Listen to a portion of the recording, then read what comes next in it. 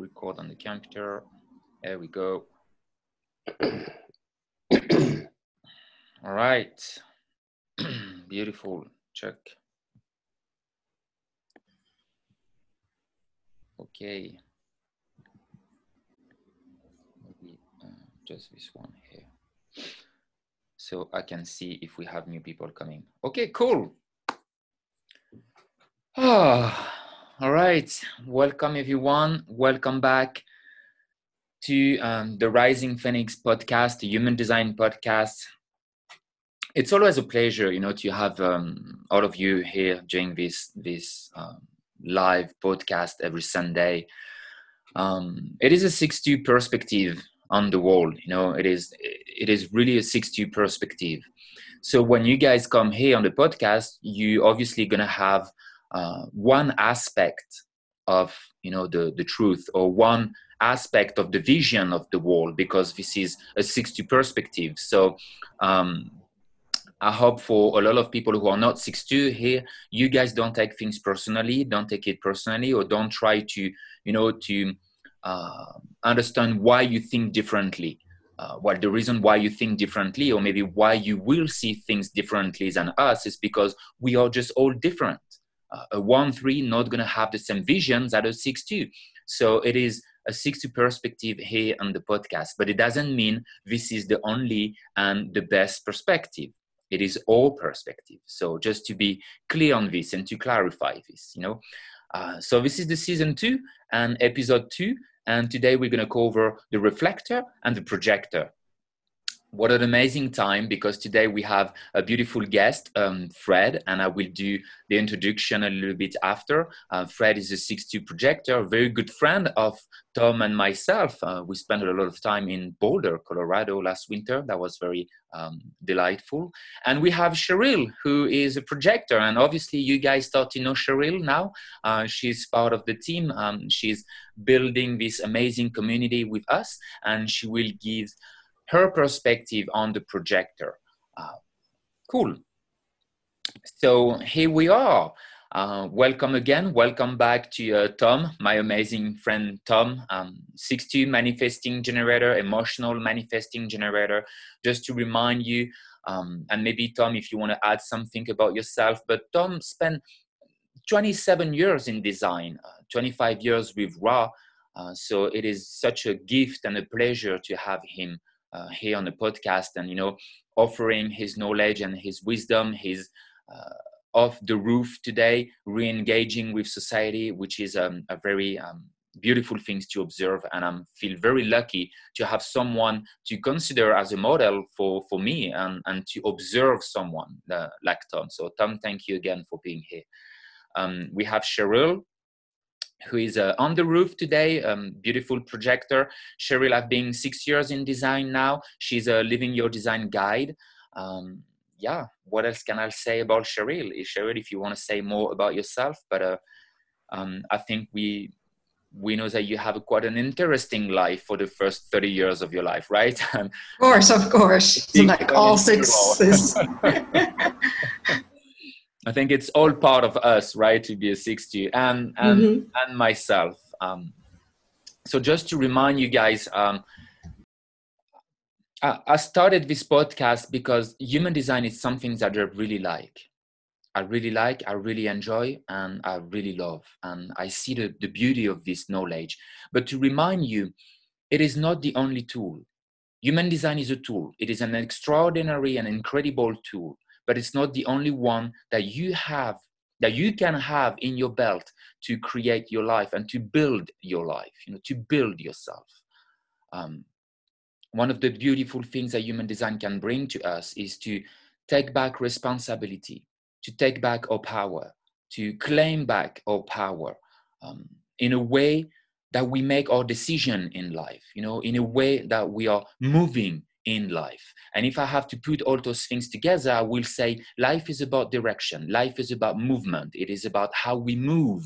And based on the decisions that we take a new direction in life. So by following our strategy and authority here, we have the ability to prevent on going in the wrong direction. That's what I can say for now. I had the first 30 years of my life that was an experience. There's no mistake here, but it was an experience indeed. I left school, I was 16, and then I started to shuffle through life. I became a firefighter, I became a ski patrol, and at the age of 20, I was hired by the secret services of my country. So I spent 5 years into special forces and the Black Ops, working for my government. And at some point, I realized, okay, that's not what I want to continue to do. And this is when human design came to me. So 8 years ago now. But I can say I've been really experiencing with strategy and authority only for the last 4 years so far. The first 4 years, I was still stuck in my mind, and the ego trip and whatever. Okay, human design is fine, but I want to continue to do this. And when I realized how miserable I was, so okay, it may be the time to change.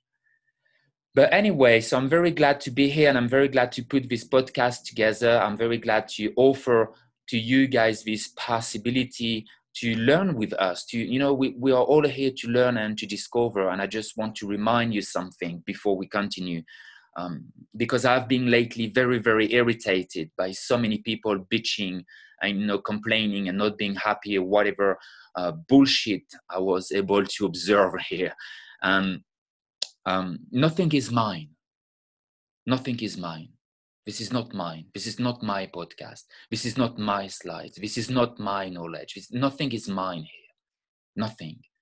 To remind you, last week we had Manesh, who came here on the podcast, and he was sharing his perspective as a 5-1, manifesting generator 5-1, a shaman. And we say shaman is being a servant of nature. And that's what I truly believe. I believe we are only here as a spirit consciousness, as a passenger consciousness, to serve nature. Nothing is ours. We don't belong here. Just remember this. We don't belong to the earth.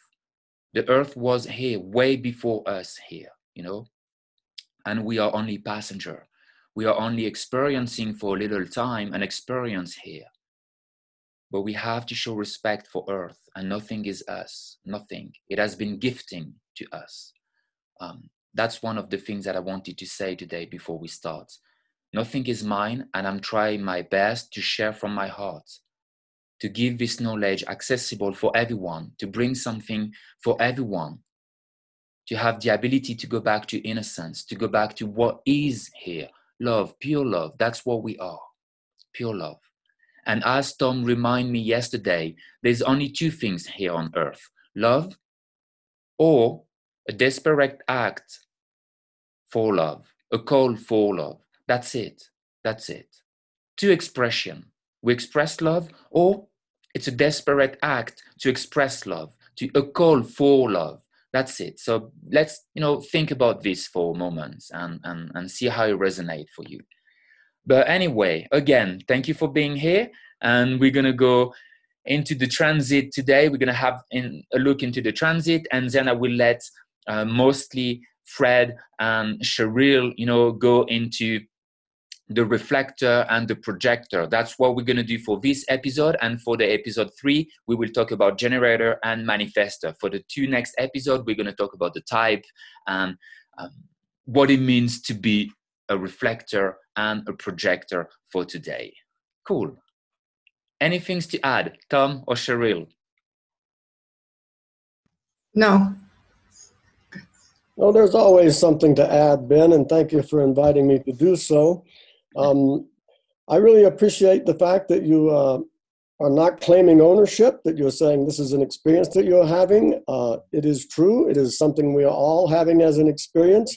It is all a very strong learning curve or a remembering curve, depending on how one chooses to see these things. Mm-hmm. Because all of these tools that are worthy of using, design being one, there are others we can talk about at some point, they're all trying to help us accomplish the same thing.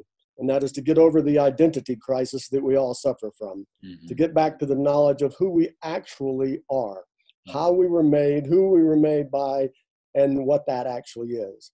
All of the misery that we experience in this life is based upon the identity crisis of the truth of that particular thing. So for me, that's a great barometer. If it's something I want to slip into my tool belt to assist me, that's what its goal is to eliminate identity crisis and get us to know who we are, all of us, to know exactly who we are and what we're here for.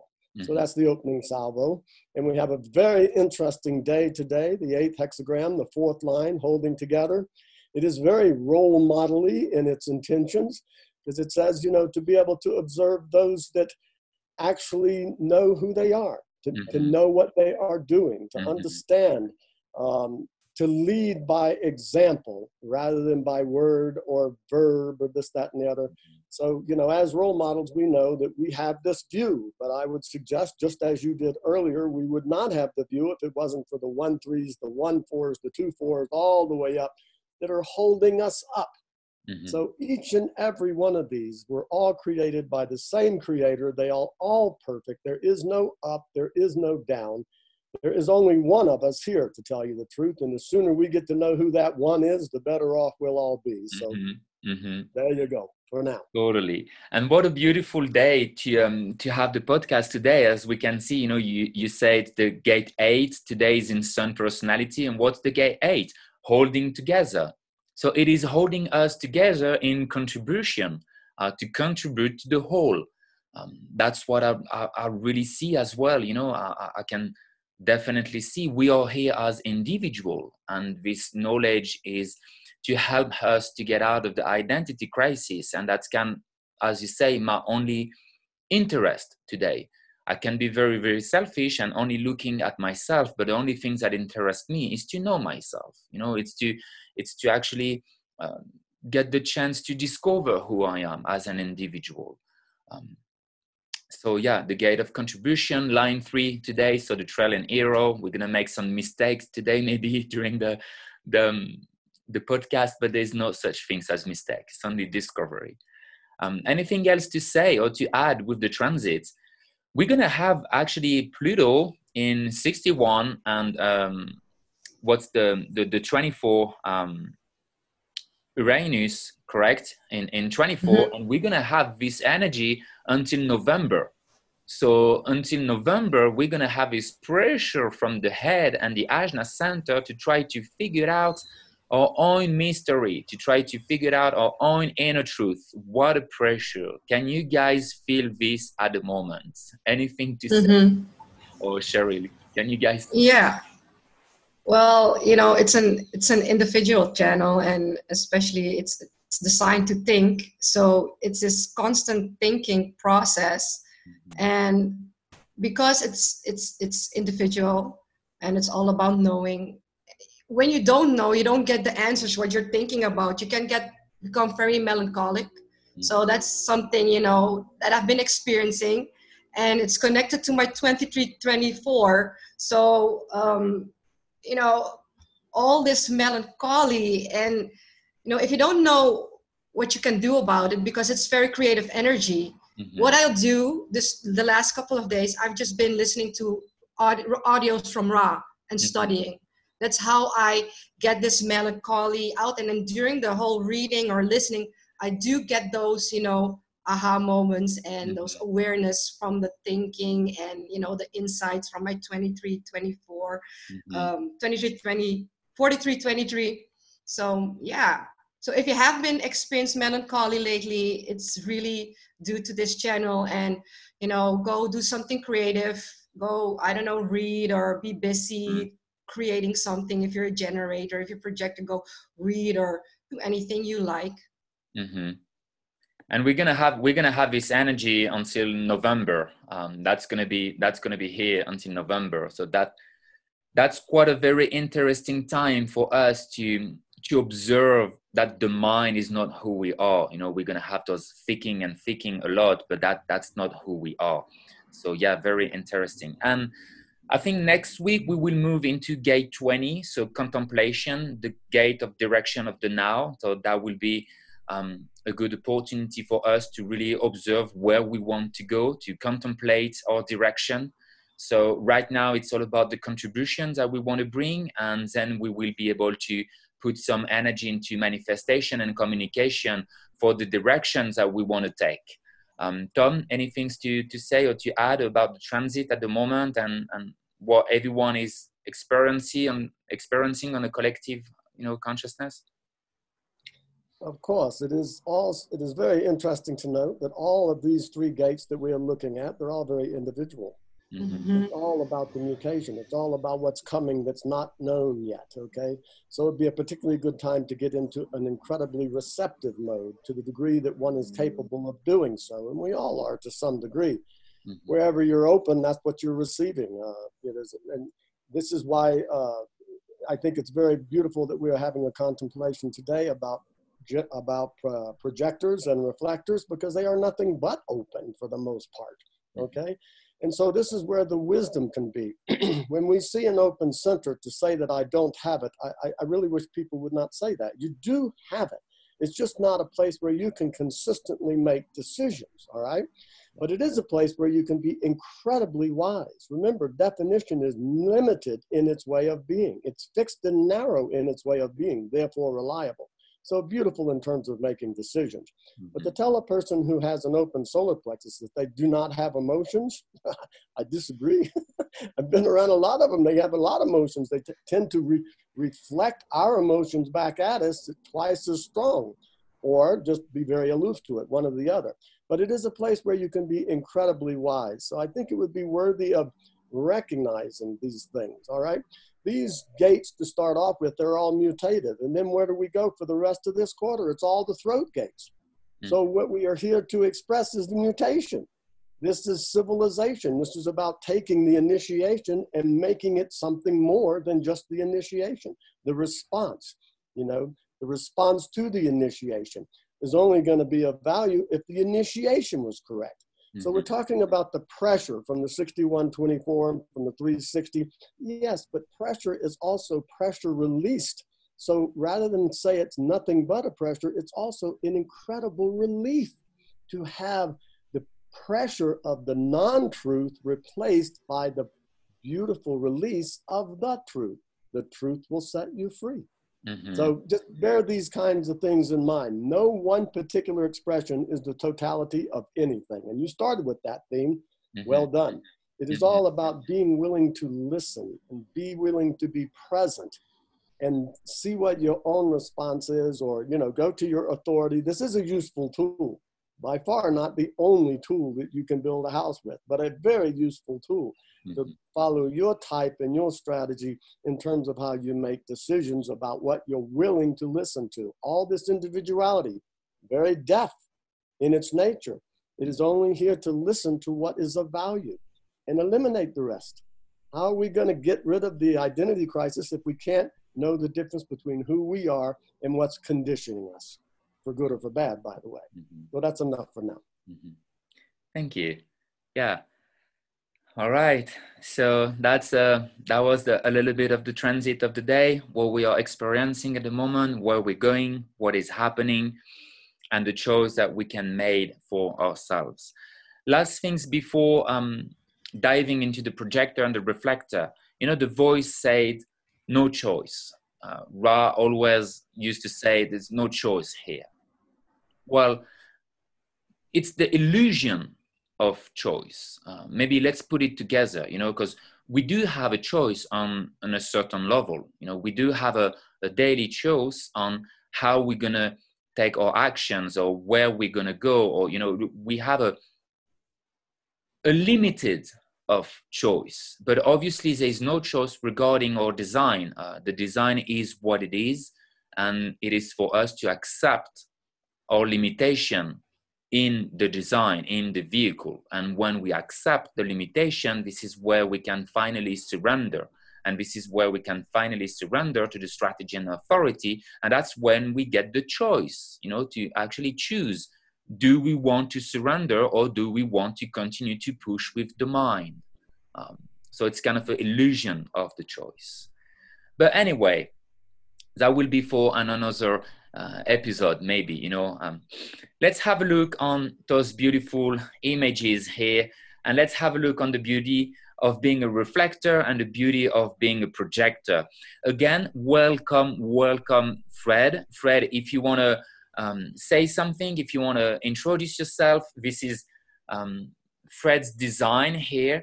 So welcome here, Fred. It's a pleasure to having you. Fred is one of the very rare reflector, a functional reflector that I had the chance to meet, and someone who have been in design for a year and a half, 2 years, Fred, now.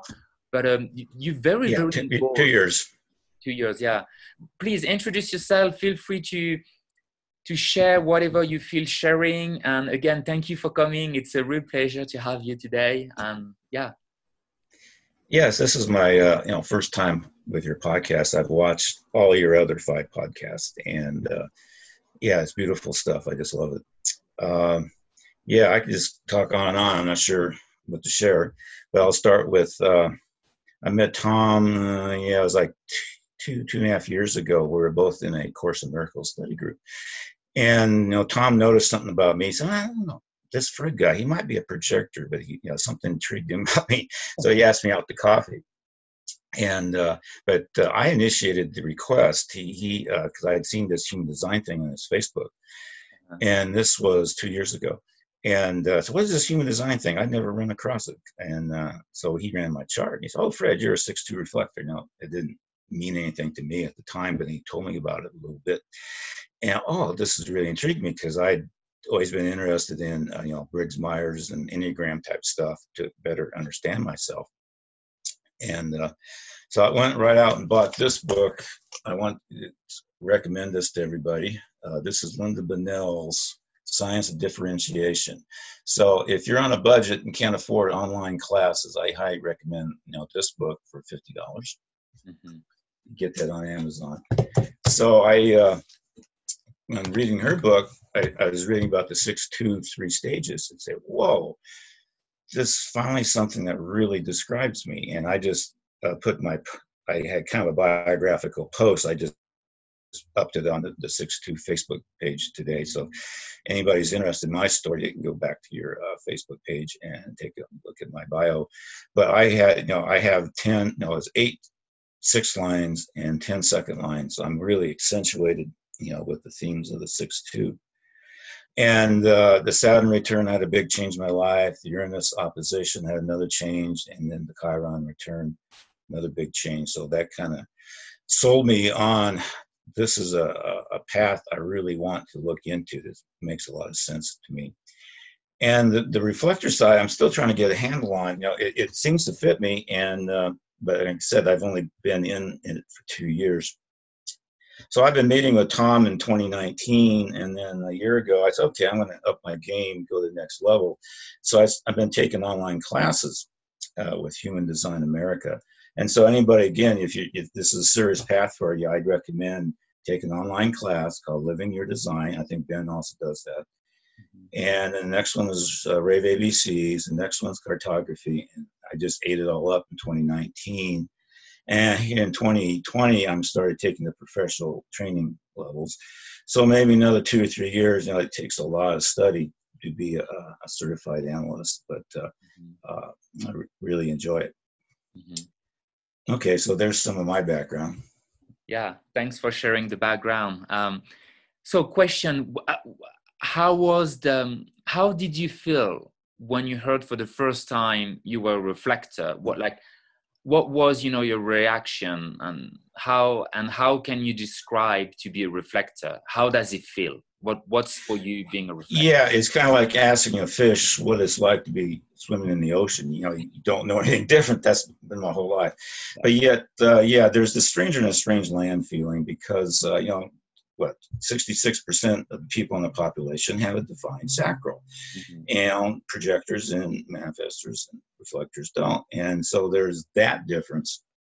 And I always, with my 10-second lines, I've always been kind of a recluse. I kind of sit back and be the objective observer anyway, which also fits the 6s and the reflectors. But it answered a lot of questions, and it actually helped me be more at peace with myself, because I'd never understood why I didn't quite fit in with the rest of the people. And I said, okay, something's different about me, but I'll just kind of sit back and stay quiet about it, and not really understand it. And so it answered a lot of questions. One of the characteristics is sometimes it's quite dramatic. I'm literally a different person depending upon who I'm with. When I was around the Uranus oppositions, when human design teaches people kind of get mature enough to find their role in life.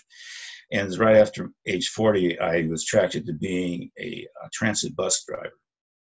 And as a transit bus driver, it's for the elderly and handicapped mostly, I have this continual stream of auric contacts coming in the bus. And I realized I could observe myself. I'm literally a different person with each person that I'm interacting with. And sometimes it's not that dramatic, and other times it just really hits me. Said, wow, I'm really different here. I really like this person I'm being now with this guy. and then, but then it wears off, and I let him off his destination, and then that effect fades. I've had that experience my whole life, but I'd never really thought about it, why it's happening, or the bigger picture of it. And human design kind of answers that.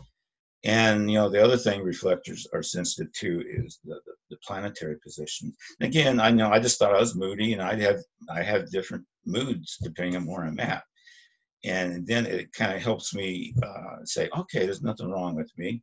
Like this morning, I just had this sudden pangs of sadness, this melancholy just suddenly hit me, and what's going on here? And then I look at the transits, and we got all this individual stuff going on. And I wanted to mention Jupiter and Saturn's in 60, for a while, and that's the mutative pulse thing.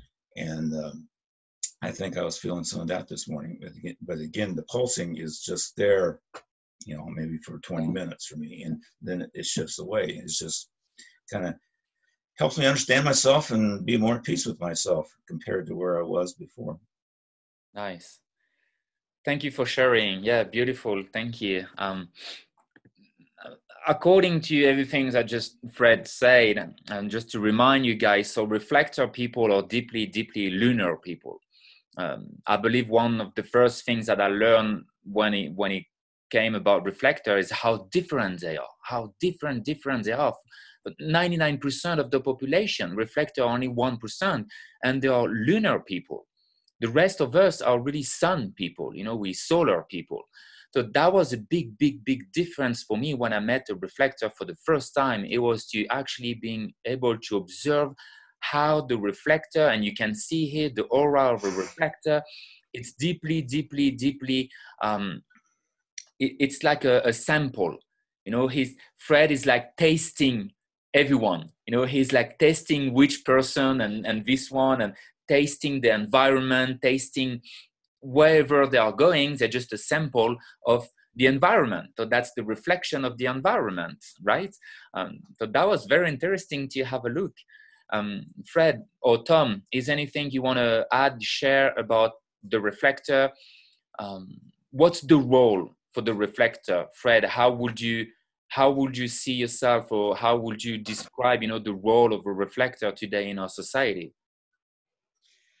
Yeah, this is relatively new to me, to trying to get a handle on this, and in the personal sense, the reflector population, there's a vast spectrum there as well. We're all 12 profiles, of course, and we're all the different incarnation crosses. So no, you can't really stereotype reflectors. You can talk about them in a general way, but we all have our own little piece of the crossword puzzle where we're involved. And for me, it's like I'm just starting to feel this with my human design classes. I've gotten feedback from my classmates that when a reflector is present in the class, even if they're not talking that much, there's something about an energetic coherence, they said it feels like the class is more organized and more coherent, or something, like things flow better when the reflector's energy is present, even if we're not saying anything verbally. It's just maybe the presence of it adds to it. And of course, since I don't have any fixed definitions. I'm sensitive to what's going on in other people. But at the same time, I'm a different person every day because the planets are hitting me different. I checked my transits this morning, and I have like 6 channels defined, and I have 8 of the 9 centers defined. Mm-hmm. But I suspect it's not the same sort of definition as non-reflector definitions, because I think my reflector aura stays the same. So what you say is that like every reflector gonna have a different experience every day based on the transit that will define or activate the definition, like the gate, dormant gate that they have in their design, correct? Right. And so today I've got a bunch of neat channels here. The sun's an 8, so it goes against my 1. So I've got the 1-8 channel of inspiration and creative role model, which gets me to really shine here. And other days, I just want to go hide in the closet with all my second lines. and I've got the moon's in 25, so we picked a nice day for this. Like with my 51, I got that same channel that Ben likes, the 51-25 channel of initiation and willingness to go first into new realms. You know? Mm-hmm. And of course, who's in 35? Mercury's in 35. So that's today I've got the 35-36, jack of all trades, transitoriness. And, you know, I'm all wired up today. You can tell Mars is in 55 against my 39 channel of emoting and moodiness. Of course, then that gets whammied again with all the individual stuff going on with Jupiter and Saturn. And your incarnation cross is the cross of the individualism. So you have a lot of individuality going on today, right? Right. Yeah. And so, again, human design introduced me to the idea of the three circuits of the collective, the individual, and the tribal, and they each have their sets of themes. And so I really, related to that because I'm very individual related with all my incarnation cross gates are in the circuit of the individual. So can you say as a reflector, you're someone who deeply can feel, the different circuitry, someone who can deeply experience the collective or the individual or the tribal, is it something that you can relate to? Yeah, I'm studying it and taking the classes has helped me kind of tune into that. Because when I look at someone's chart now and get to know somebody, and when they're heavy collective, okay, there's that little different feel to them versus someone who has an individual bias or someone who has a tribal bias. I'm learning to identify that as I get to know people and look at their charts. Mm-hmm. Mm-hmm. Yeah, I was saying earlier, you're asking the role of reflector, but again, it varies quite a bit. Some reflectors will can be a collective reflector who are tuned in to the collective frequencies of their community and such, and give feedback for the collective wisdom. Now, I'm not really that way. I'm very individual, mutative. Throw in the 6 line themes. I'm in the future. I'm in the big picture. So I don't pay a whole lot of attention to politics these days or what's going on in the collective. Tom and I are tuned into that. What's happening in the next 10 years point of view. Thank you. Well, thank you for sharing. I have more questions for you, but let's go to the other side a little bit. Let's talk about the projector a little bit and the aura of the projector, and then we can, we have time today to really bounce between reflector and projector, and I have a few questions about like what's the role of those two types, and I want to discuss all this with Tom and you guys. Like, what's the role of a projector today? How can be a projector, work in this society? How can it be functional? And same for the reflector. So I want to talk about this a little bit later, but let's have a look on projector right now with Cheryl. So again, welcome here, Cheryl. Thank you. Is anything, Cheryl, that you want to say about being a projector? Because I just remind people, this is the the aura projector, who is a very focusing, penetrating aura. It's a very, it's like a bow and arrow, you know. And as a generator, if I have to describe how I feel when I see a projector, it's like a bow and arrow, you know.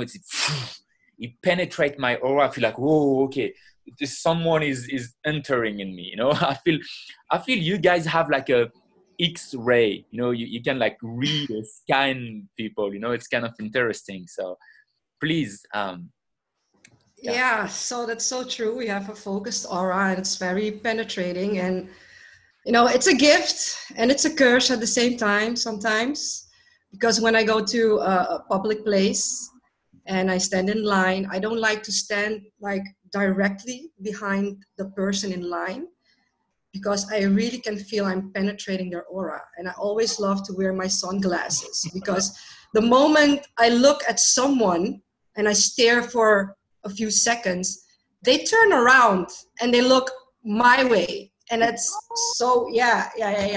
That's something you can really experiment with if you're a projector.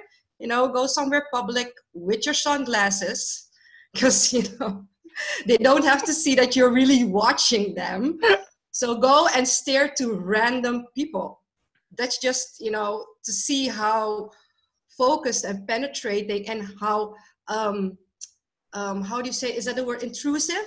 Is that the right word? If you're not invited, you know how intrusive this energy can feel. Oh, wow. To, especially to other types, like even for other projectors, when I'm with other projectors, you know, I don't even like it when they are, you know, observing me and watching me and reading me, because that's our gift. We're here to read you, read the G center, because that's how our aura focuses on the G center of another person. It doesn't matter what type it is. Yeah. And it can be very, you know, doesn't feel good if you're not invited.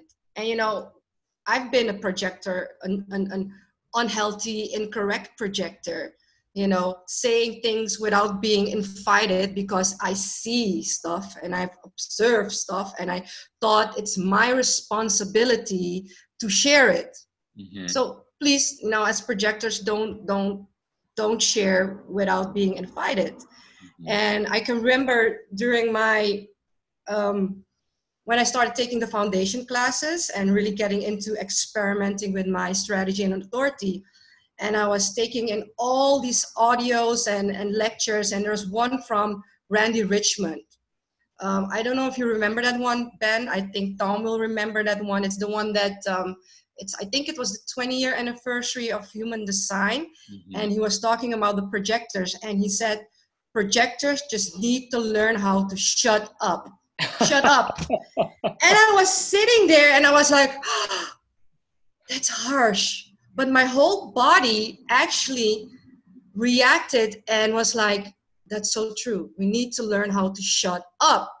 You know, so that's what I did. I started shutting up. When I was in a group, I just sit there, maybe smile and nod. And I had so many things to share, but I was like, you know, it must have been a pain in the ass for you to not saying things, right? Because it is. I can see how challenging it must have been. You know, you have this 43-23 at the moment you're not invited. You're gonna be a freak. People look at you. And it depends on the invitation, because that's something we projectors need to feel out as well. You know, there's different type of invitations, and you have to learn how to feel the energy. Because if I'm invited to share, that doesn't mean I will share, like I will have start sharing a lot of information. It depends on if it's a really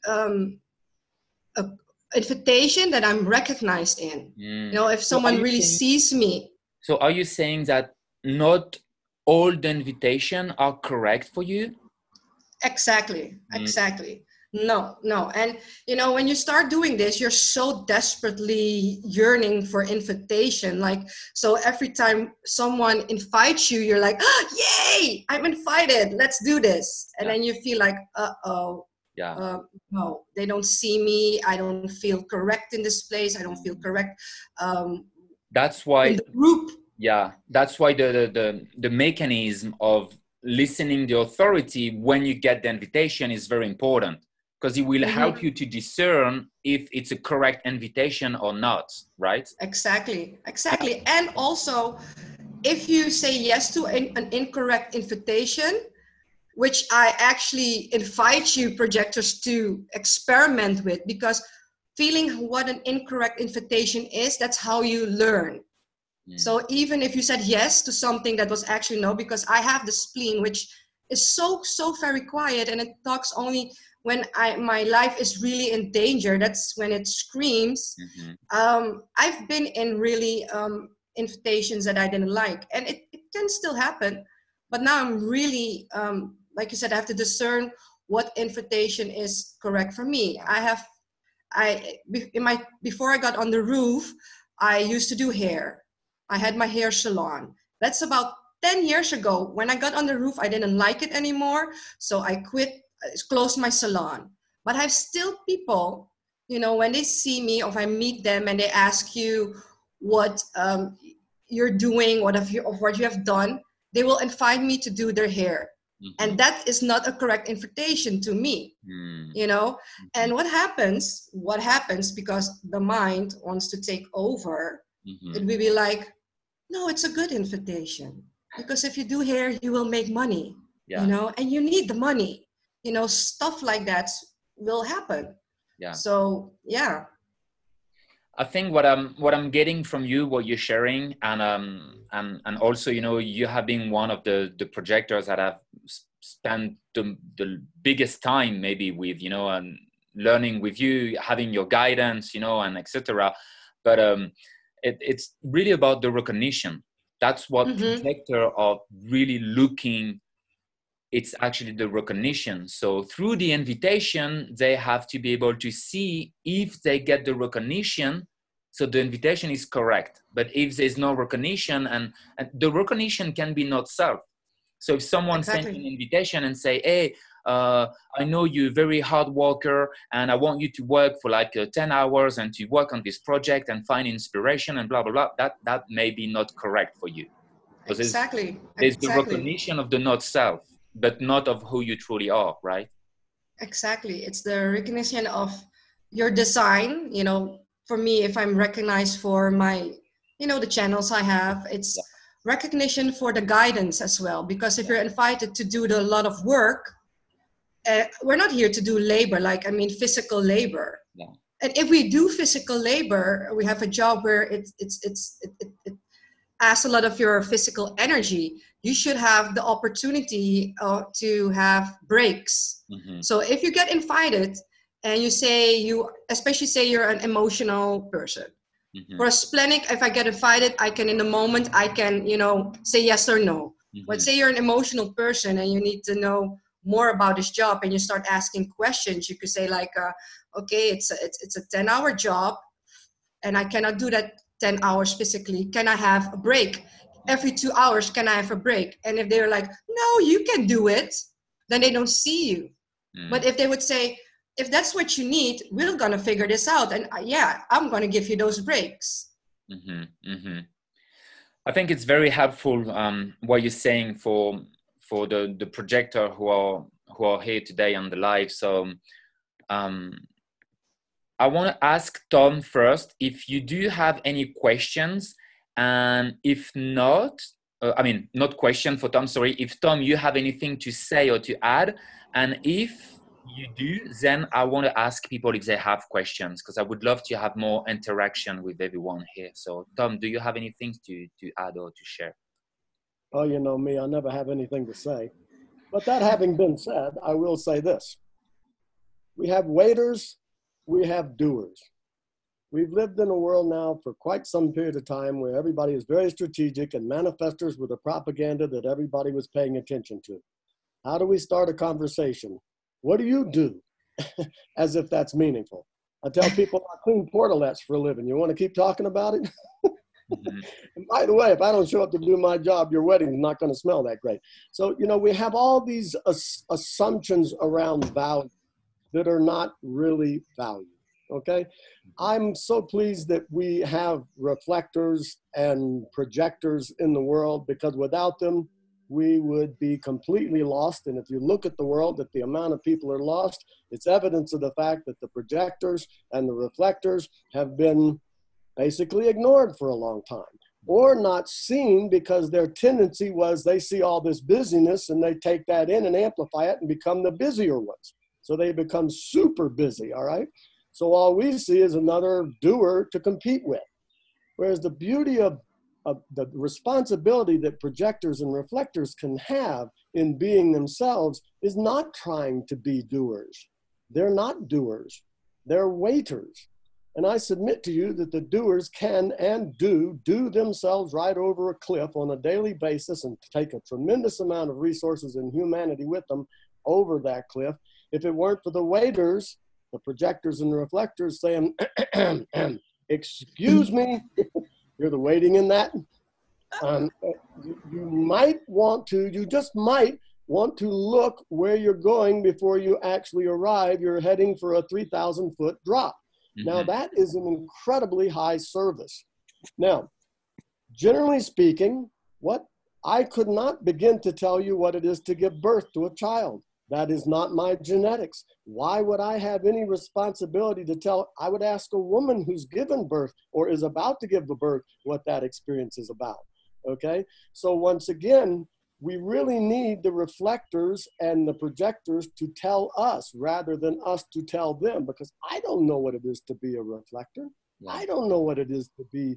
Now, if you will pull my chart up for you, I will show you something very interesting. But before we pull my chart up, would you put Cheryl's chart back up for just 1 second so we can talk about projectors?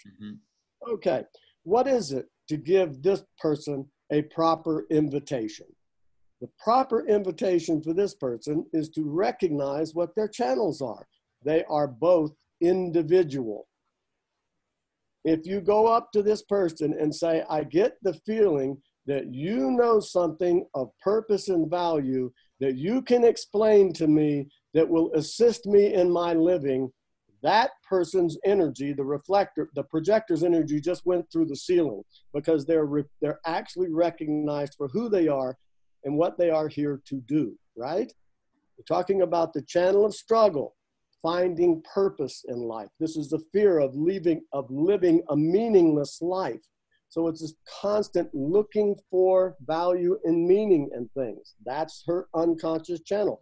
Notice the other unconscious channel in this lovely human being.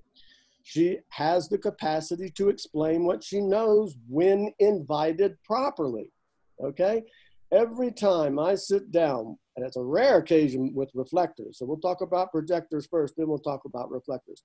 Every time I sit down with a projector, I tell them there is a huge joke going on here, and that is that you have come to me for guidance, when the truth of the matter is you're in a much better position to guide me than I am to guide you. Now, pull my chart up for a second. I want to show you why I'm even willing to talk about projectors with any sense of knowing. Yeah. Can you make it larger? No. Okay, don't worry about it. Yeah. Everybody can see it, I think. Notice my sun and earth, the 4037. Notice my moon, the 55. Notice my authority, emotions are all sitting there in a projected element. Yes, I'm a manifesting generator, but 70% of who and what I am, 3 of the motors, my authority, my sun, and my grounding are all projected. So even though I'm a manifesting generator and I can go out there and cause the typical trouble that manifestor generators are capable of causing, I also have this incredible need to be seen and recognized. When I'm seen and recognized, you're going to get 4 motors instead of 1. You're going to get my authority instead of my opinion. You're going to get the truth instead of a thought. You see what I'm saying? So if you look deeper at a chart, you'll see things that are not immediately obvious. I'm 70% a projector. So I'm like a hermaphrodite times 3. I am a manifester. I am a generator, but the majority of who I am is a projector. I've always recognized the need for guidance, because we're hybrids, manifesting generators. Man, we're like a Testarossa, okay? It'll go 1,000 miles an hour, but when it hits the wall, it's obliterated, right? So I've always had this sense of, it's very easy to build a giant ship just to go out and wreck the damn thing. Mm-hmm. A little guidance would be valuable. I've always had a tremendous amount of respect for projectors and reflectors. That's why I'm grateful that we're talking about them. They both need to have a tremendously intellectual involvement in the knowledge. Fred Dujody is the first reflector I have ever met that was not on some kind of drugs to prevent the horrifying conditioning that these creatures feel. Okay? But he's very studious, and he lit up like a Christmas tree. Our first meeting was for a half hour to an hour at a coffee shop. We walked out of there 5.5 hours later. And he had as much to say to me as I had to say to him. And to encourage, based upon recognizing who these people are and allowing them the privilege, and yourself the privilege, of having all that energy guided. Can you imagine the difference of the world we'd be living in if all that energy was actually based upon guidance that was appreciated, recognized, and followed? If you're looking for verbal guidance, you ask a projector, because if you invite them properly, what comes out of them will be absolutely profound. If you're looking for, look, we're going through a very mutative time right now. We've been talking about this for a long time. We're taking the stick, the ruler by which we measure the value of things, and erasing all of those increments on that ruler and putting new increments on there that would actually benefit humanity rather than economies or countries or politics or whatever we've been dealing with all these years. How about the benefit of actual human beings? That's the purpose for design. Be yourself, know yourself, love yourself, okay? So you want verbal advice?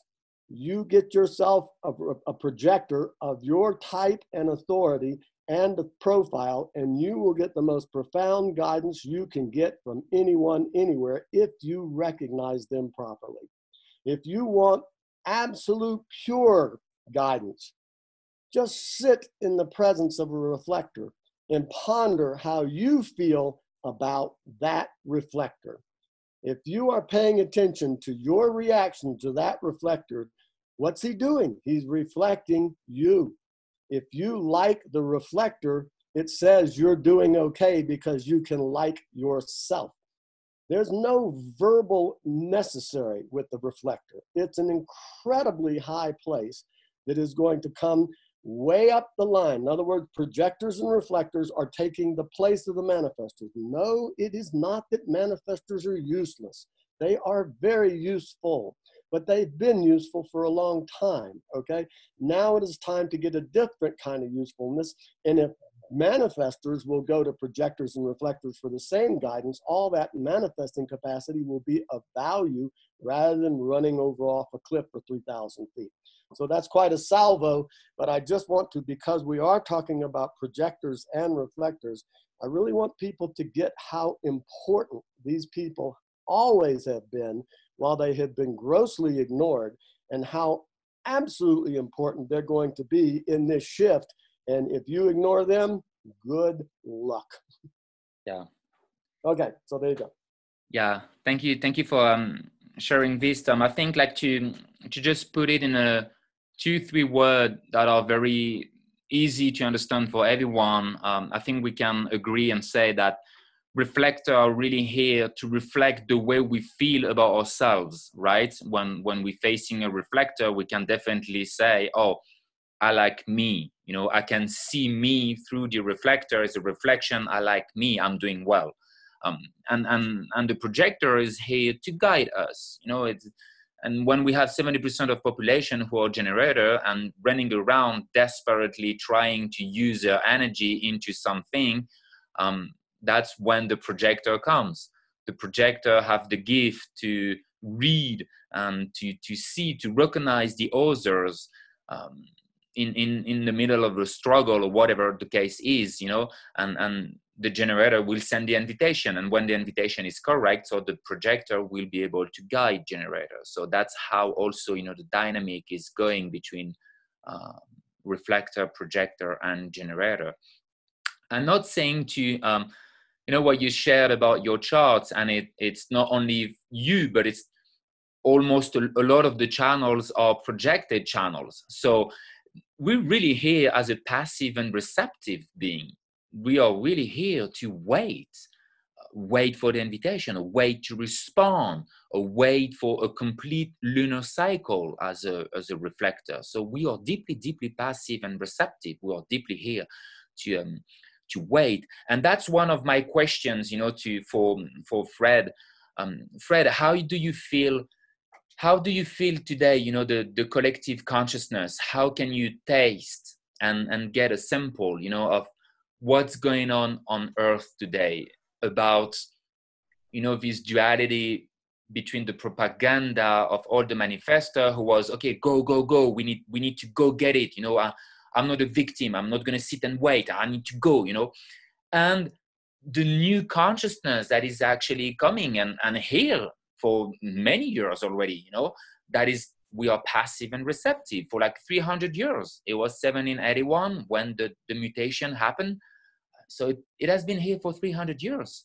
So how, Fred, do you feel about this? What's your perspective on it? What's your,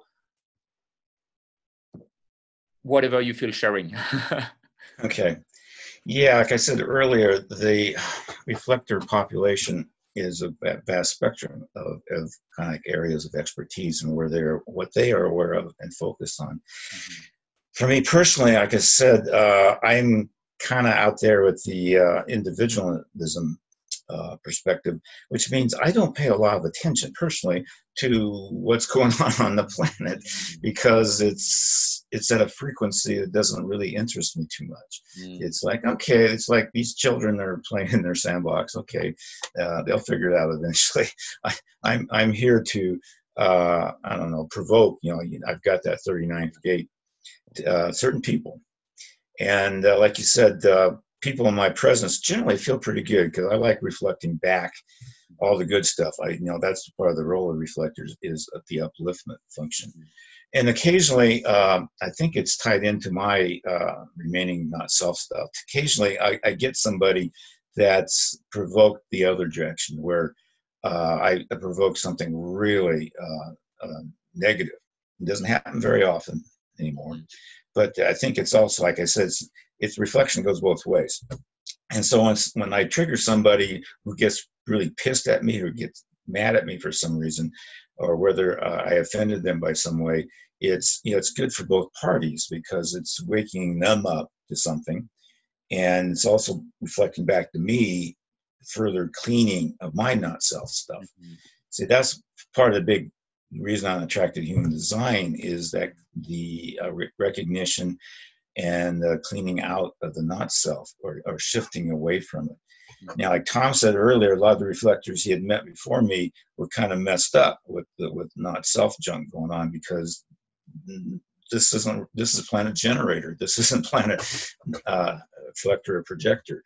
And so when we're born here and raised by families who don't realize reflectors don't fit into planet generator and projectors as well, manifestors, that they're brought up to be like sacral beings, or the homogenized effect, where generators are brought up to have manifestor characteristics. Mm-hmm. And so that's so cool. Human design is helping people bring their children up properly in the type they are.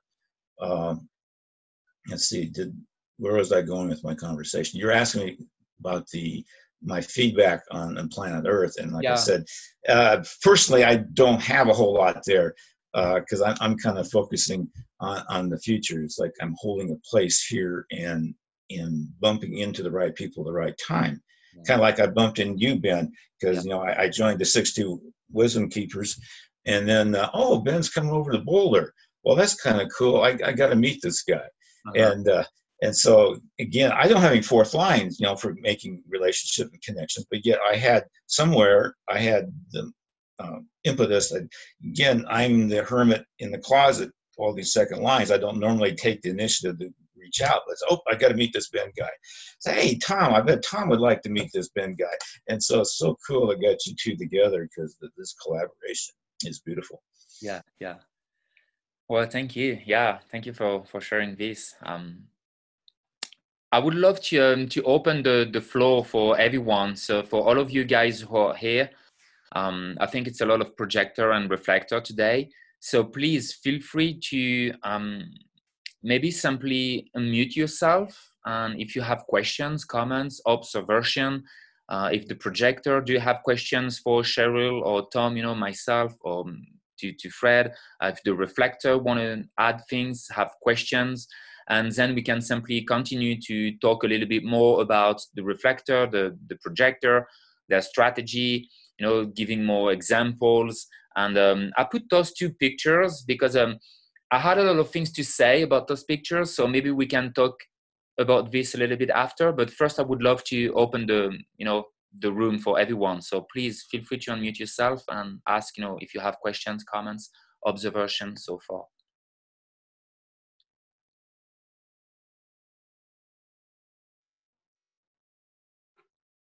Hi. Hi. I'm actually curious about the topic of this webinar. There is Rising Phoenix, and I'm mental projector with only one channel, and I have in my incarnation cross this 59, 55th, and 16 and 9, and I heard that there is this shift in global cycles. I would be really pleasure if you can something to say to it, to this global shift in the global cycle. Mm-hmm. Yeah. So your question is, what about the global cycle? What about the global shift, correct? Mm-hmm.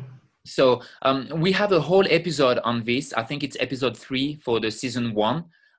So you can have a look on the whole episode, but we can definitely take a moment to talk about the shift quickly. It is basically happening in 2027. Since 1615, we have this incarnation cross of planning who is running the show here as a background frequency. But this cross is going away, and it's going away in 2027 and will be replaced by the incarnation cross of the sleeping phoenix. That's why I call the podcast the Rising Phoenix. It's because everything is collapsing at the moment, and when we're going to enter in 2027, it's going to be the sleeping phoenix, and the phoenix is rising from the ash. It's the humanity is collapsing in a way that everything that we know today and taking for granted is going away. It's not going to be here anymore. You're not going to wake up anymore and taking for granted that you have food in a supermarket. All those things have been possible because of the cross of planning, and this is going away. We're going into a time that will be very much more individual and a survival individual. It is all about standing here as yourself, correct for yourself, and being comfortable with yourself, and living without any fear of being yourself. That's mostly the change that is happening. But Tom or Fred, Cheryl, do you guys feel saying something about this shift? No, nothing to share. Okay. Tom? Thank you. Yeah. Tom, Okay. Do you want to? Okay, yeah, we have discussed this at quite a length, but as 6-2s, we're going to keep discussing it because we're the first ones over the hill. This is a big event, and it is a major, major event. As I've said so many times, if we were going from the 6 to the 5, or the 5 to the 4, or the 4 to the 3, these are gradual steps. But we are going from the 1, the insecure, must seek outside of ourselves process, to the 6, which is anything but that. It is returning to the inner truth to find who we are. Role models are not interested in history. History is the way it used to be. What we're interested in is the future, how it's going to be. How it's going to be that hasn't even been conceived of yet. This is why at exactly the same time, the new species starts coming into the world, which is going to be in a 6-line milieu, which is very different than going and asking the gurus and all this stuff outside, asking the human design analyst. You won't be asking outside of yourself anymore. You will be asking inside of yourself anymore. It is the returning to the inner truth that we are going to be experiencing in between now and November, which is, for those of us that are paying attention, this is a training of where to get our information from. Return to the inner truth to get the aha, I've got it, and now I can explain it, and thus I can make a contribution to the new direction by being receptive to the possession in great measure, based upon recognizing the pressure coming from the 630 mutation. Did you follow what I just did there? I went from the 61st hexagram down to the 60th hexagram. This is called the power column. That's where a magnetic monopole resides as well.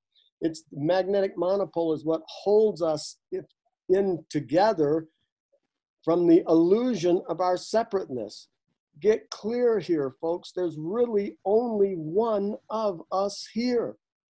There are all these different expressions of that same oneness. If you take a diamond, a big diamond out of the ground, it's just a cloudy rock. If you start putting the facets on that diamond, that's what makes it brilliant, okay? So all these individual expressions of the oneness and the sameness is where we're going to. So it will no longer be an us and a them. The moment there's separation, an us and a them, then what is there? Battlegrounds, warfare, prejudice, aggravation, all these things, that have nothing to do with humanity, nothing. They have everything to do with our bodies wanting to survive. We are not bodies.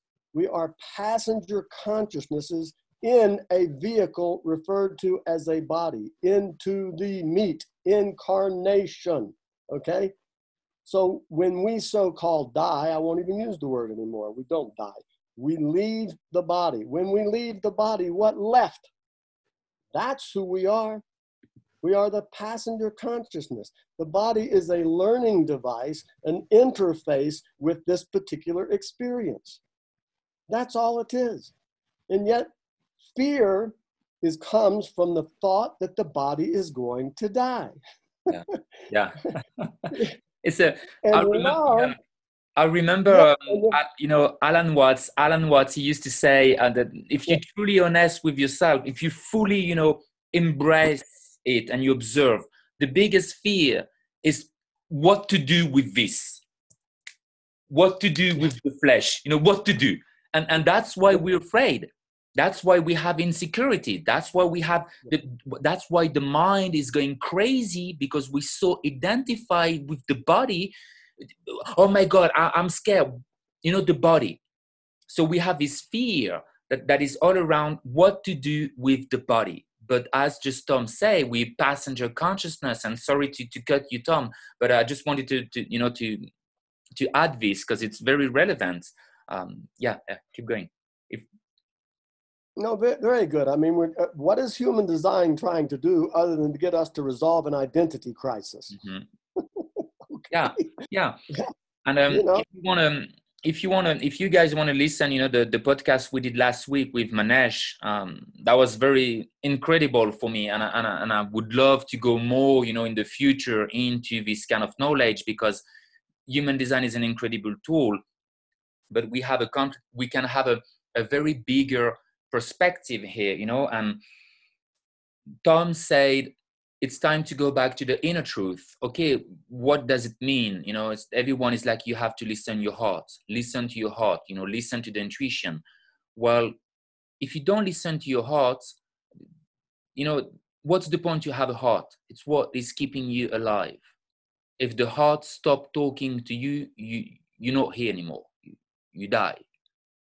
So it is very important to listening to the heart. And that's what is happening. It's the return to listening to the inner truth. And that's what the shift is all about. It's about starting to trust yourself instead of trusting something else. Instead of going out and asking for everyone opinions that are not fact. They are not fact. They are opinions. People are giving you opinions and you take decisions based on those opinions, and then you wonder why your life is so fucked up. Well, maybe it's time to take decision as yourself. And that's why human design is here. We have an inner authority. And that's what is the incarnation cross of planning that was here for the last 400 years. It's all about giving your power away to those institutions who are telling you what to do, when to do it, with who to do it, and how to do it. No. Leave me alone. I don't want to do those things. I want to do me. I want to listen to me. That's it. And that's where we're going. The inner truth. That's why we have inner authority. That's why we have been equipped with a strategy and an authority. It's to relate on ourselves. It's not to relate to someone else. They may be right. You know how many people keep telling me, Ben, you should do that. Ben, you shouldn't do this. And Ben, the podcast this and blah, blah, blah. Maybe. But it's not correct for me. It's not. They may be right, but it's not correct for me. And that's what human design is bringing to us. You know, that's where we're going. So this is the shift. The shift, it's all about being yourself, with yourself, loving yourself, being comfortable with yourself without any fear of being you, standing here alone, facing the homogenization world and being different. I mean, it amazed me. Everyone is like, oh, I'm different. But at the moment, you have to show that you are different. Everyone freaked out and they all go back with the sheep. Well, I'm telling you, I'm in a wolf business. I don't do sheep. You want to be a sheep? Go return with the rest of the zoo. Doesn't interest me. I'm a wolf. I train wolves. That's what I do. That's my trip. I show you how you can stand up for yourself and tell everyone to fuck off. It's me. I do me. You like me? Awesome. You don't like me? Awesome. Go do something else. I do me. That's it. That's it. It's easy. But what is easy to do, it's also easy to not do. Find the courage. To all of you, find the courage to be yourself, to stand for yourself, to stand by yourself, to you, individualization. I love listening Fred talking. It's like, well, collective consciousness, well, you know, I'm individual, it's me. I love this. It doesn't mean we don't care. No. See, it's the same with all the distractions that we have here in the world today. And I think Tom, Fred, you know, anyone can agree with this. Too many distractions. What's the point of the distraction? It distracts you from the truth. And then guess what we get? Identity crisis. It distracts you from the truth. And I put this picture, and I write something here. Yeah, I put this picture. One of the reasons why I put this picture, it's because I can feel the earth, the consciousness, everyone moving from something that is very chaotic here. You know, it's all those things. It's going everywhere to a wave that is way more mellow, way more chill, way more patient, way more quiet. You know, we're moving from something that is a lot of agitation to something that is way more mellow. And then we're going to have connection heart to heart. It's not going to be business to business. It's going to be heart to heart. That's what I'm seeing here. That's why Wayne Tom saying, you know, we're not interested about what is happening in the past or even what it's happening right now. It doesn't interest me. I want to have a look on what's coming.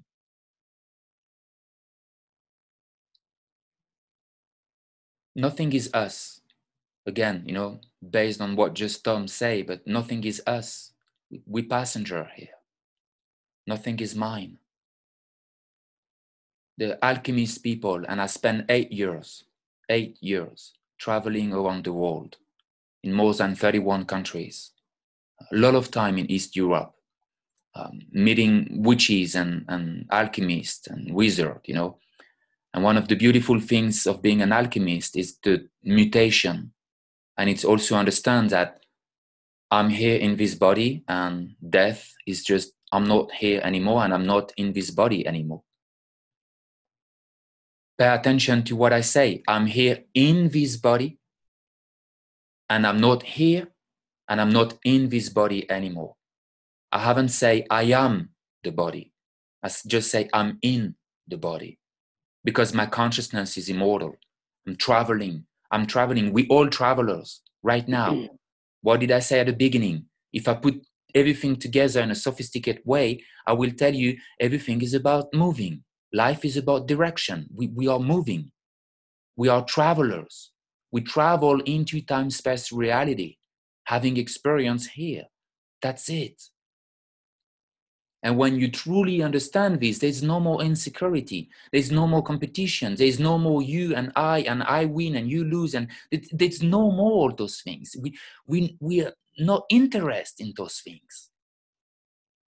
It's us as a whole. Yes, Tom? We keep talking about things going away. Yeah. And I think we might want to refine the idea about things going away.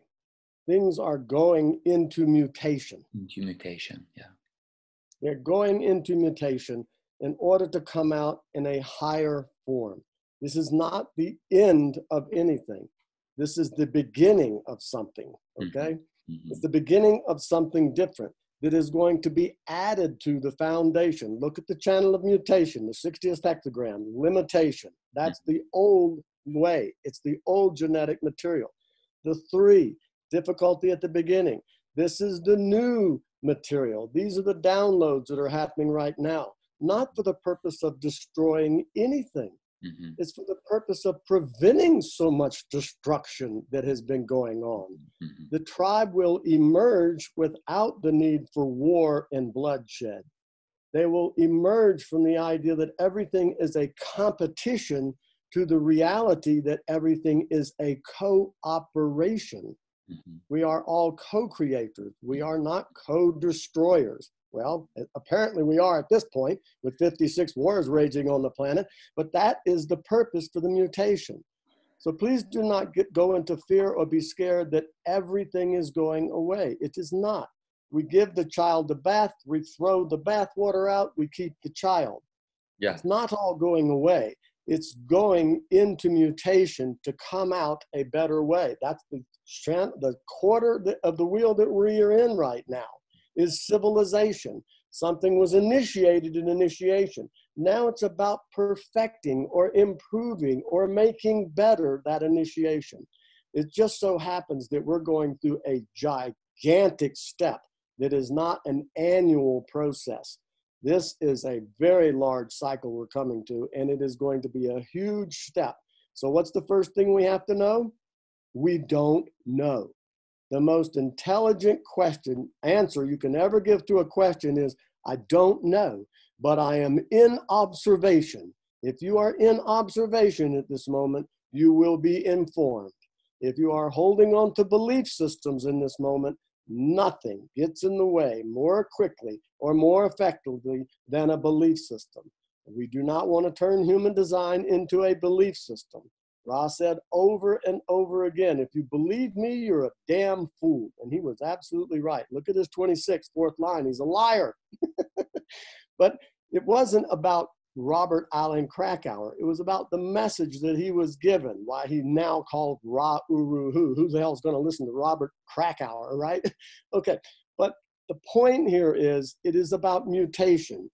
To prevent destruction, to prevent this endless competition, to prevent this endless separation, which is battlegrounds and hatred. It's done. Thank you very much. You served your purpose. It's done. But we're not done. We're not done. We're an evolutionary species making a giant evolutionary step. Now, if you see it from an evolutionary perspective, it is a learning. But if you see it from a true perspective, it is a remembering. It is a remembering of who and what we are. This is the identity crisis we're talking about. If you look at what's going to happen to the 64, the 63, and the 4, that channel splits in 2027. It no longer functions as a channel. If you look at the 19 and the 49, that channel splits. The 19 and the 49 don't operate as a channel. The 49 goes one way, the 19 goes another way. What does this mean? we're no longer going to be asking questions outside of ourselves to come up with an answer. We're going to get an answer from inside of us. If the 63 has got to go a different way, what's it going to go? It's going to hit the 61, the inner truth. It isn't going to keep asking questions, particularly when people say the best answer they can give a question is, I don't know. I don't know, which is a sign of receptivity. In 2027, the strategic starts dying off to be replaced with the receptive. More than that, a new species coming, not an emotional motor, an emotional awareness. When you were looking at your picture, you're looking at all the chaos over the red side and the coolness over on the blue side. This is a beautiful thing. This is where we're going, from the hot agitation to the cool cooperation. That's not the problem.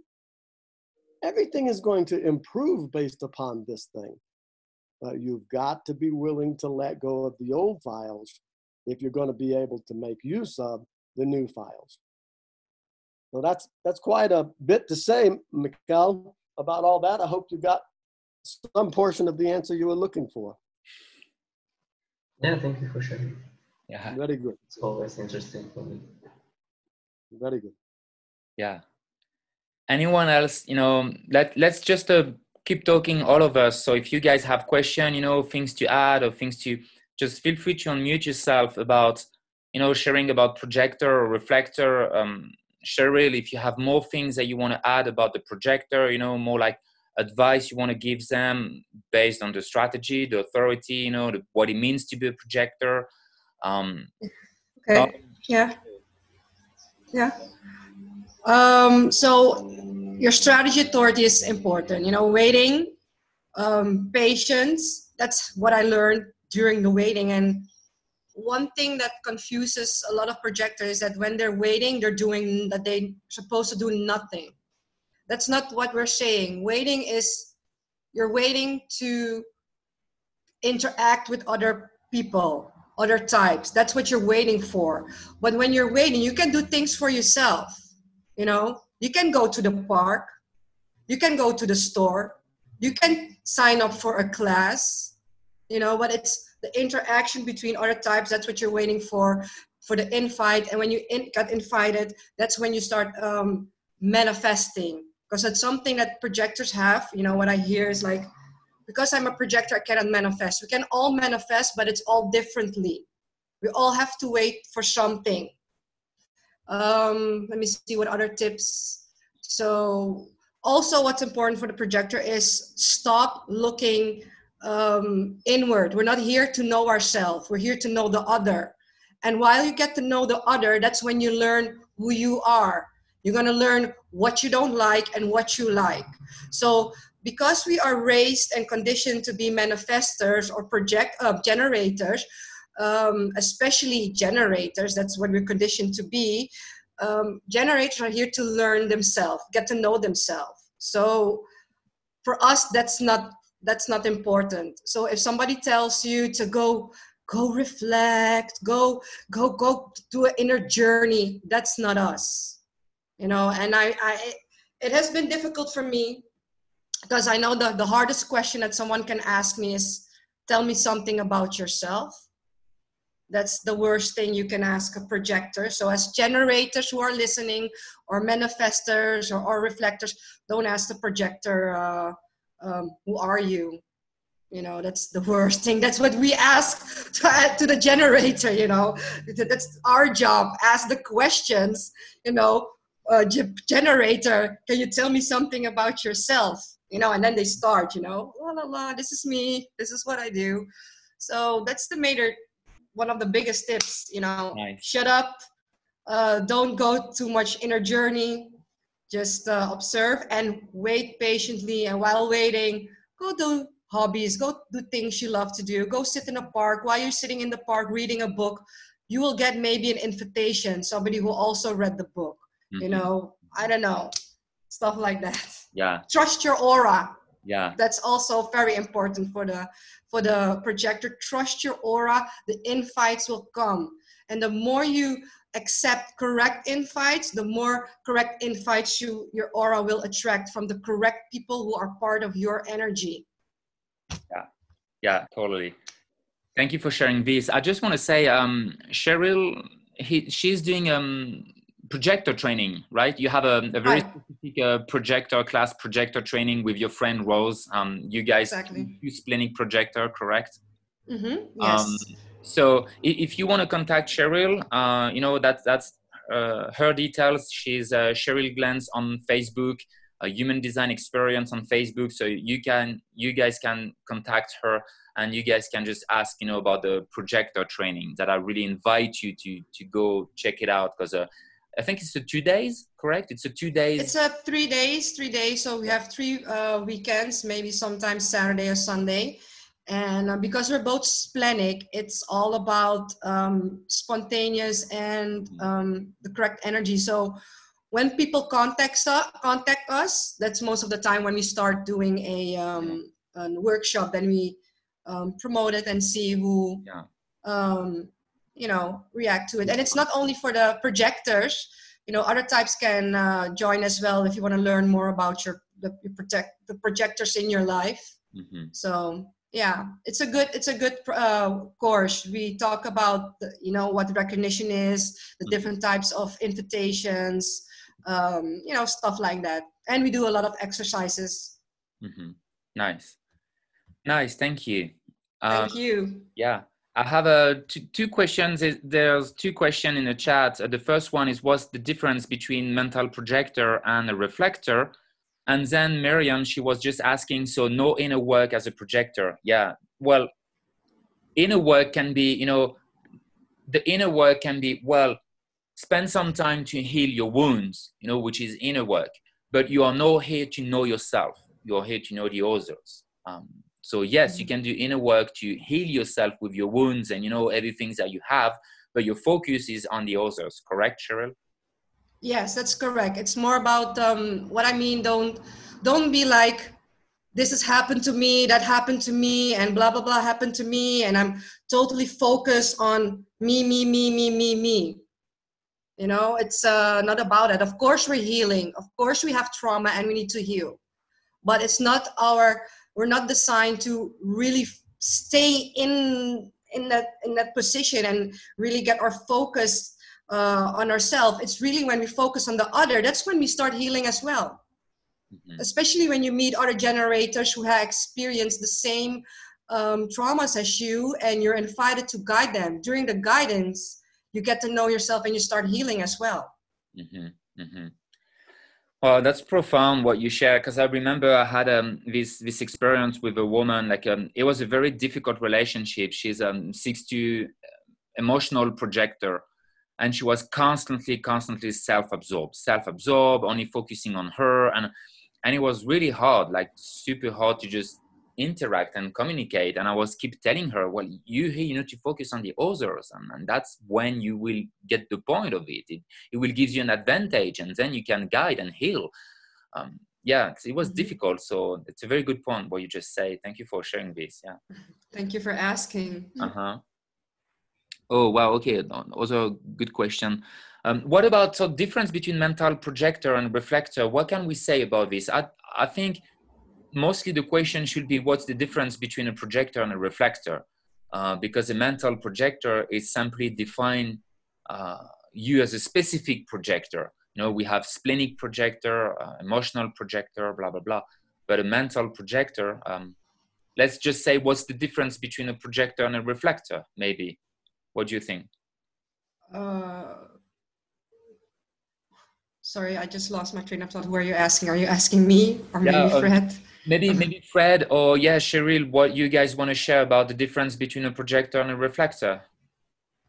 I think it has to do a little bit maybe because they're, no, I really don't know. I cannot really answer this question. I think maybe Tom, can you answer this question? I'd like to go back and talk to something that you were talking about, Cheryl, a moment ago, and then we'll go to this question, okay? Yeah. The thing you were saying a moment ago, okay, yes, it is not about you knowing yourself. It is about knowing the other. There's a truth in that, but there is not an absolute truth in that it is not about you knowing yourself, okay? That's going a little too far with that truth. You will find out who you are when people invite you properly into guiding them, you need not only to have them listen to you, you listen to you, because that's you coming out. That's the mechanism whereby you will get to know yourself by being what you are here to be with others. Exactly. So let's be careful about etching in granite the idea that you're never going to know yourself. I'm not convinced that's true. I'm not convinced it's not true. I just think that objectivity and being open to possibilities, being receptive to possibilities that we don't know will be far more productive than projecting what the future is going to be and then making it as such. I mean, you will be astonished, okay? The same thing for a mental projector versus a reflector. However, there's a big difference. One of them is a solar type and the other is a lunar type. And I'm constantly telling Fred and all the reflectors I ever deal with, all this information about everybody else that is not a reflector has nothing to do with you. Nothing to do with you. You know what I mean? It doesn't. They're lunar type of people, okay? They're not here to be bound by any of the rules of solar types. They are here to reflect us to us so that we can see who we are, how we're doing in their presence. Whereas a mental projector, I would say the same thing to a mental projector. The discussion is with a mental projector because it's just mine, they have no inner authority.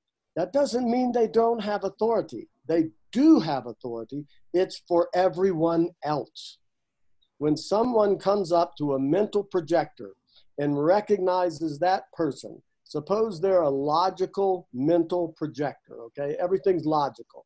And somebody walks up to that person and says, I get the feeling that you know something about the patterns and the way things are supposed to operate, and you've got the details to express those opinions to me. What comes out of that mental projector at that moment is going to be an incredible awareness and potential transference of authority to the person who asked the question. You see what I'm saying? Yeah, I mean, when you're invited properly, what's going to come out of you is profound. So once again, to the mental projector, I'd say you get to know what your mind is when someone else properly asks you for it and it comes out. Listen to yourself speaking to that person. It's actually you speaking in that moment. And it's not about your authority, it's about how that person can get to their authority. Suppose a person's totally individual. And someone comes up and says, I get the feeling that, you know, there's a mental projector, but it's nothing but individual, okay? The 61, 24, 43, 20, 23.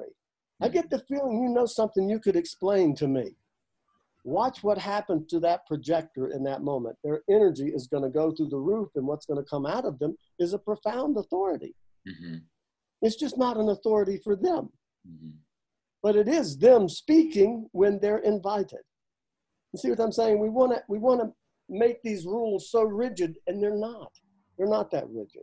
Yeah. A reflector has a completely different process. As I said before, you both need to have a strong intellectual connection to the material to understand how these beings operate so that you can guide them. But the reflector doesn't have to be so verbal. He can be, and quite often what he has to say, Fred DeJody, the one, in my 27 years of design, I've run into one person as a reflector. I know there are more. Fred's bringing them to me. But I've run into one reflector that was not on drugs to deal with the world of some form. Street drugs, alcohol, whatever it was. They were just trying to cope. Fred's not trying to cope. Fred is really experiencing what there is there, okay? There's great relief in the near future for the projectors, bitterness, for the reflectors, disappointment. It will become sweetness and surprise, because when things shift, what are we going to need more than anything? Guidance. Guidance. Totally. So it is our responsibility to wake up projectors and reflectors to their role. Yeah. I will always do that. And Thank you, Tom. I'm probably good at doing it because I am 70% a reflector. So there you go. Tom. Yeah. Yeah, Fred, do you want to say something? Yeah, I just wanted to add a little bit about the mental projector. Yeah, I think the statistics are 97% of the people have inner authority. So there's an inner body sense for making decisions. And that's where mental projectors and reflectors are like. We don't have that inner body sense, consistent inner body sense for making decisions. And so there is some overlap. Like, I have for making major decisions, the only thing consistent in my life is the moon cycle. And so every 28 days, the moon consistently gives me all the same gates and exactly the same rhythm my whole life. And so that's for making big decisions. I wait till something clicks in place. Oh, that feels right, after the 4 weeks. But on the short term, I'm like a mental projector. There's no consistent inner body sense. And that's where when I'm listening to Roz talks, when he talks to mental projectors and reflectors, he has several suggestions for getting in touch as what is the correct short-term action. And one of those is the soundboarding. You talk with somebody else. It's like Tom was saying, I need to hear what comes out of my mouth.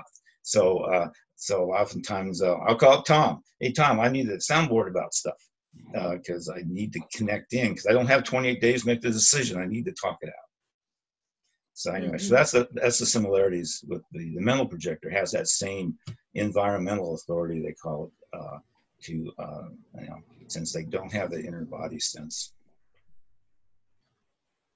Nice. Yeah. Thank you. Thank you for sharing this. It's been an hour and a half now that we are here, so it may be enough for everyone. It's a lot of information to take. We're gonna have this last question maybe from Michael because he asked a great question. Where is it, Michael? Do you want to use 6-2 Sure. reflector, correct? And you have a daughter that is a 2-4 projector, and you feel so. Please ask your question. We can talk a little bit about this, and then I think that will be good for today. Okay. Yeah. Yeah, I guess, it's not a problem so much as maybe an observation and something a little interesting that I deal with. I just feel like with, and again, to recap, so I'm a reflector. I'm a 6-2 reflector. I found this podcast. Actually, Fred invited me this morning. He sent me a message. Mm-hmm. I reached out to him last week.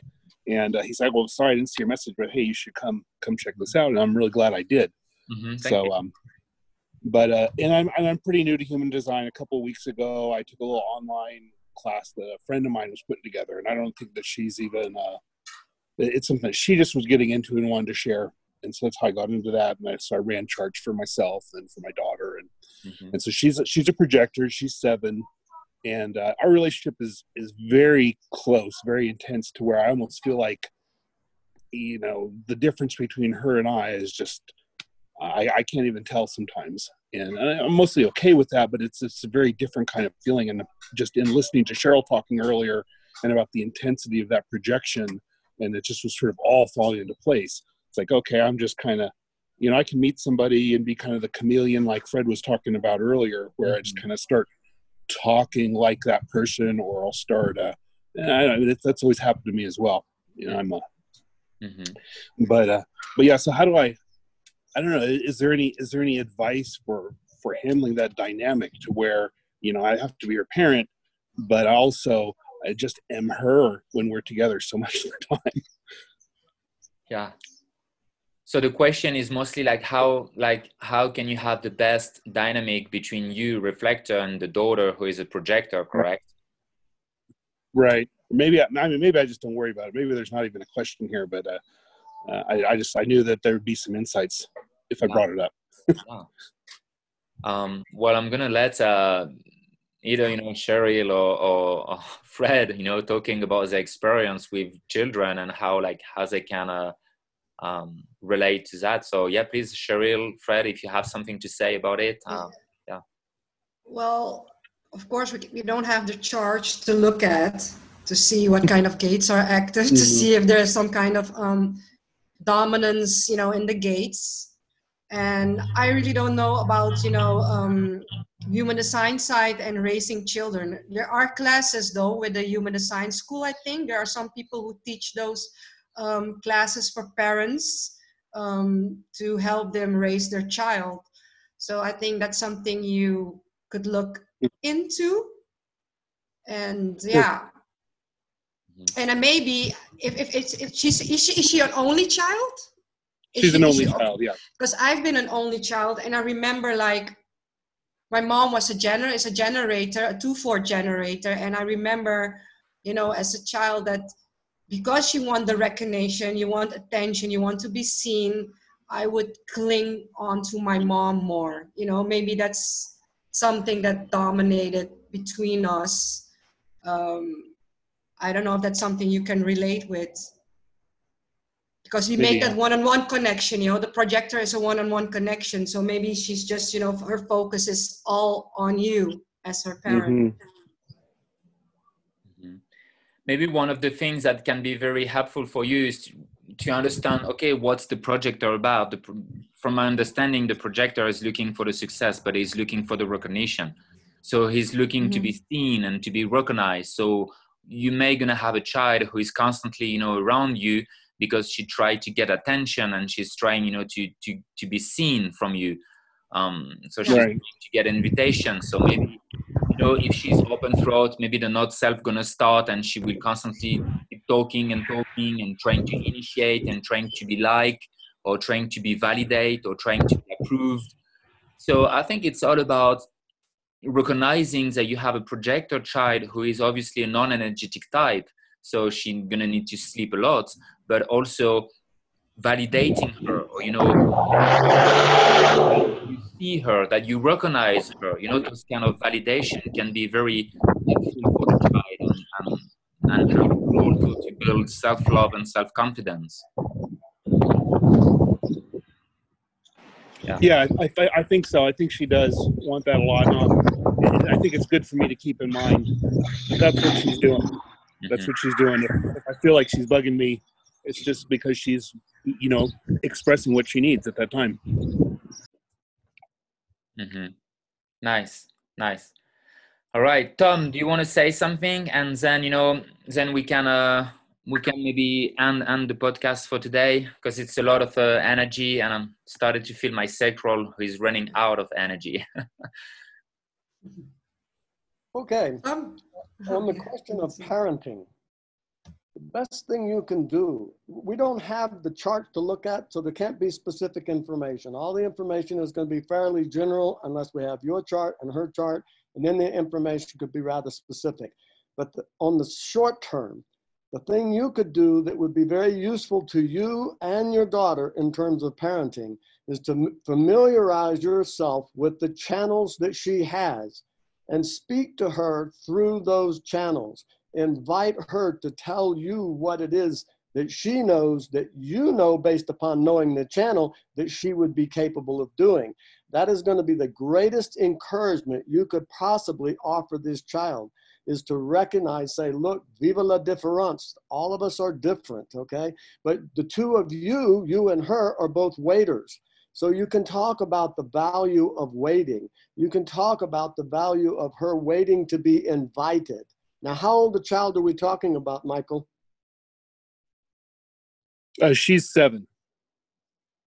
7? She's 7, yeah. Oh, well, perfect. She's just now reaching the age of reasoning. So this is an incredibly beautiful time for you to be able to speak with her. The first thing you could do, in my opinion, to answer the question that you asked about parenting, is get familiar with the channels that she does have and speak to her as if you know about those processes. That is going to encourage her to be herself. That is going to give her the invitation to come from that place. And if she starts coming from that place and noticing when she's being recognized, everything with or without your guidance is going to become easier for her. But that's the way you could guide her in a very general way. Okay, families are rather complex. There's all these different individuals. It depends on, what's going on there. But the general question is, don't homogenize this child any more than you would want to be homogenized, okay? Don't give her advice that is about collective nonsense when she's not about collective nonsense, okay? Now, if all of her projected channels are collective, then she'd be somewhat about the collective, but not the collective nonsense, okay? So sorry for the general question. It is a question that really asks for the two charts, and then it can be spoken about very specifically. But that's what I have to offer. Okay, thank you very much. Thank you. You're welcome. Yeah. All right, so I'm gonna end with this, and then if you guys want to have more questions, depends on Tom and Cheryl and Fred. If they do have energy, we can stay after. That's what we usually do. We usually go through the podcast, and then we normally take questions, and we can have a break between. But anyway, so again, today was about the reflector and the projector, the importance of having those two beautiful beings on Earth. We have a reflector who do have auras that is very simple, taste the environment, reflect the environment. We have a projector that have a very penetrating and focused aura. Both are non-energetic type, non-energetic type. They are here to guide us. They are here to guide us and to reflect on us. They are becoming more and more important today in our society, and we talk about the connection from the heart and how we can interact to one another and where we're going as well today as a whole. So thank you for being here. I really appreciate that you guys are following with us every week. It's really nice. So again, that was myself, Benjamin Torre. You guys can find me on Instagram or Facebook, Ben Life Changer. This is Facebook, Instagram, Ben-Life Changer. I'm a 6'2" left-angle cross of prevention. We had Cheryl today, beautiful Cheryl. She's a projector splenic, the left-angle cross of the mask.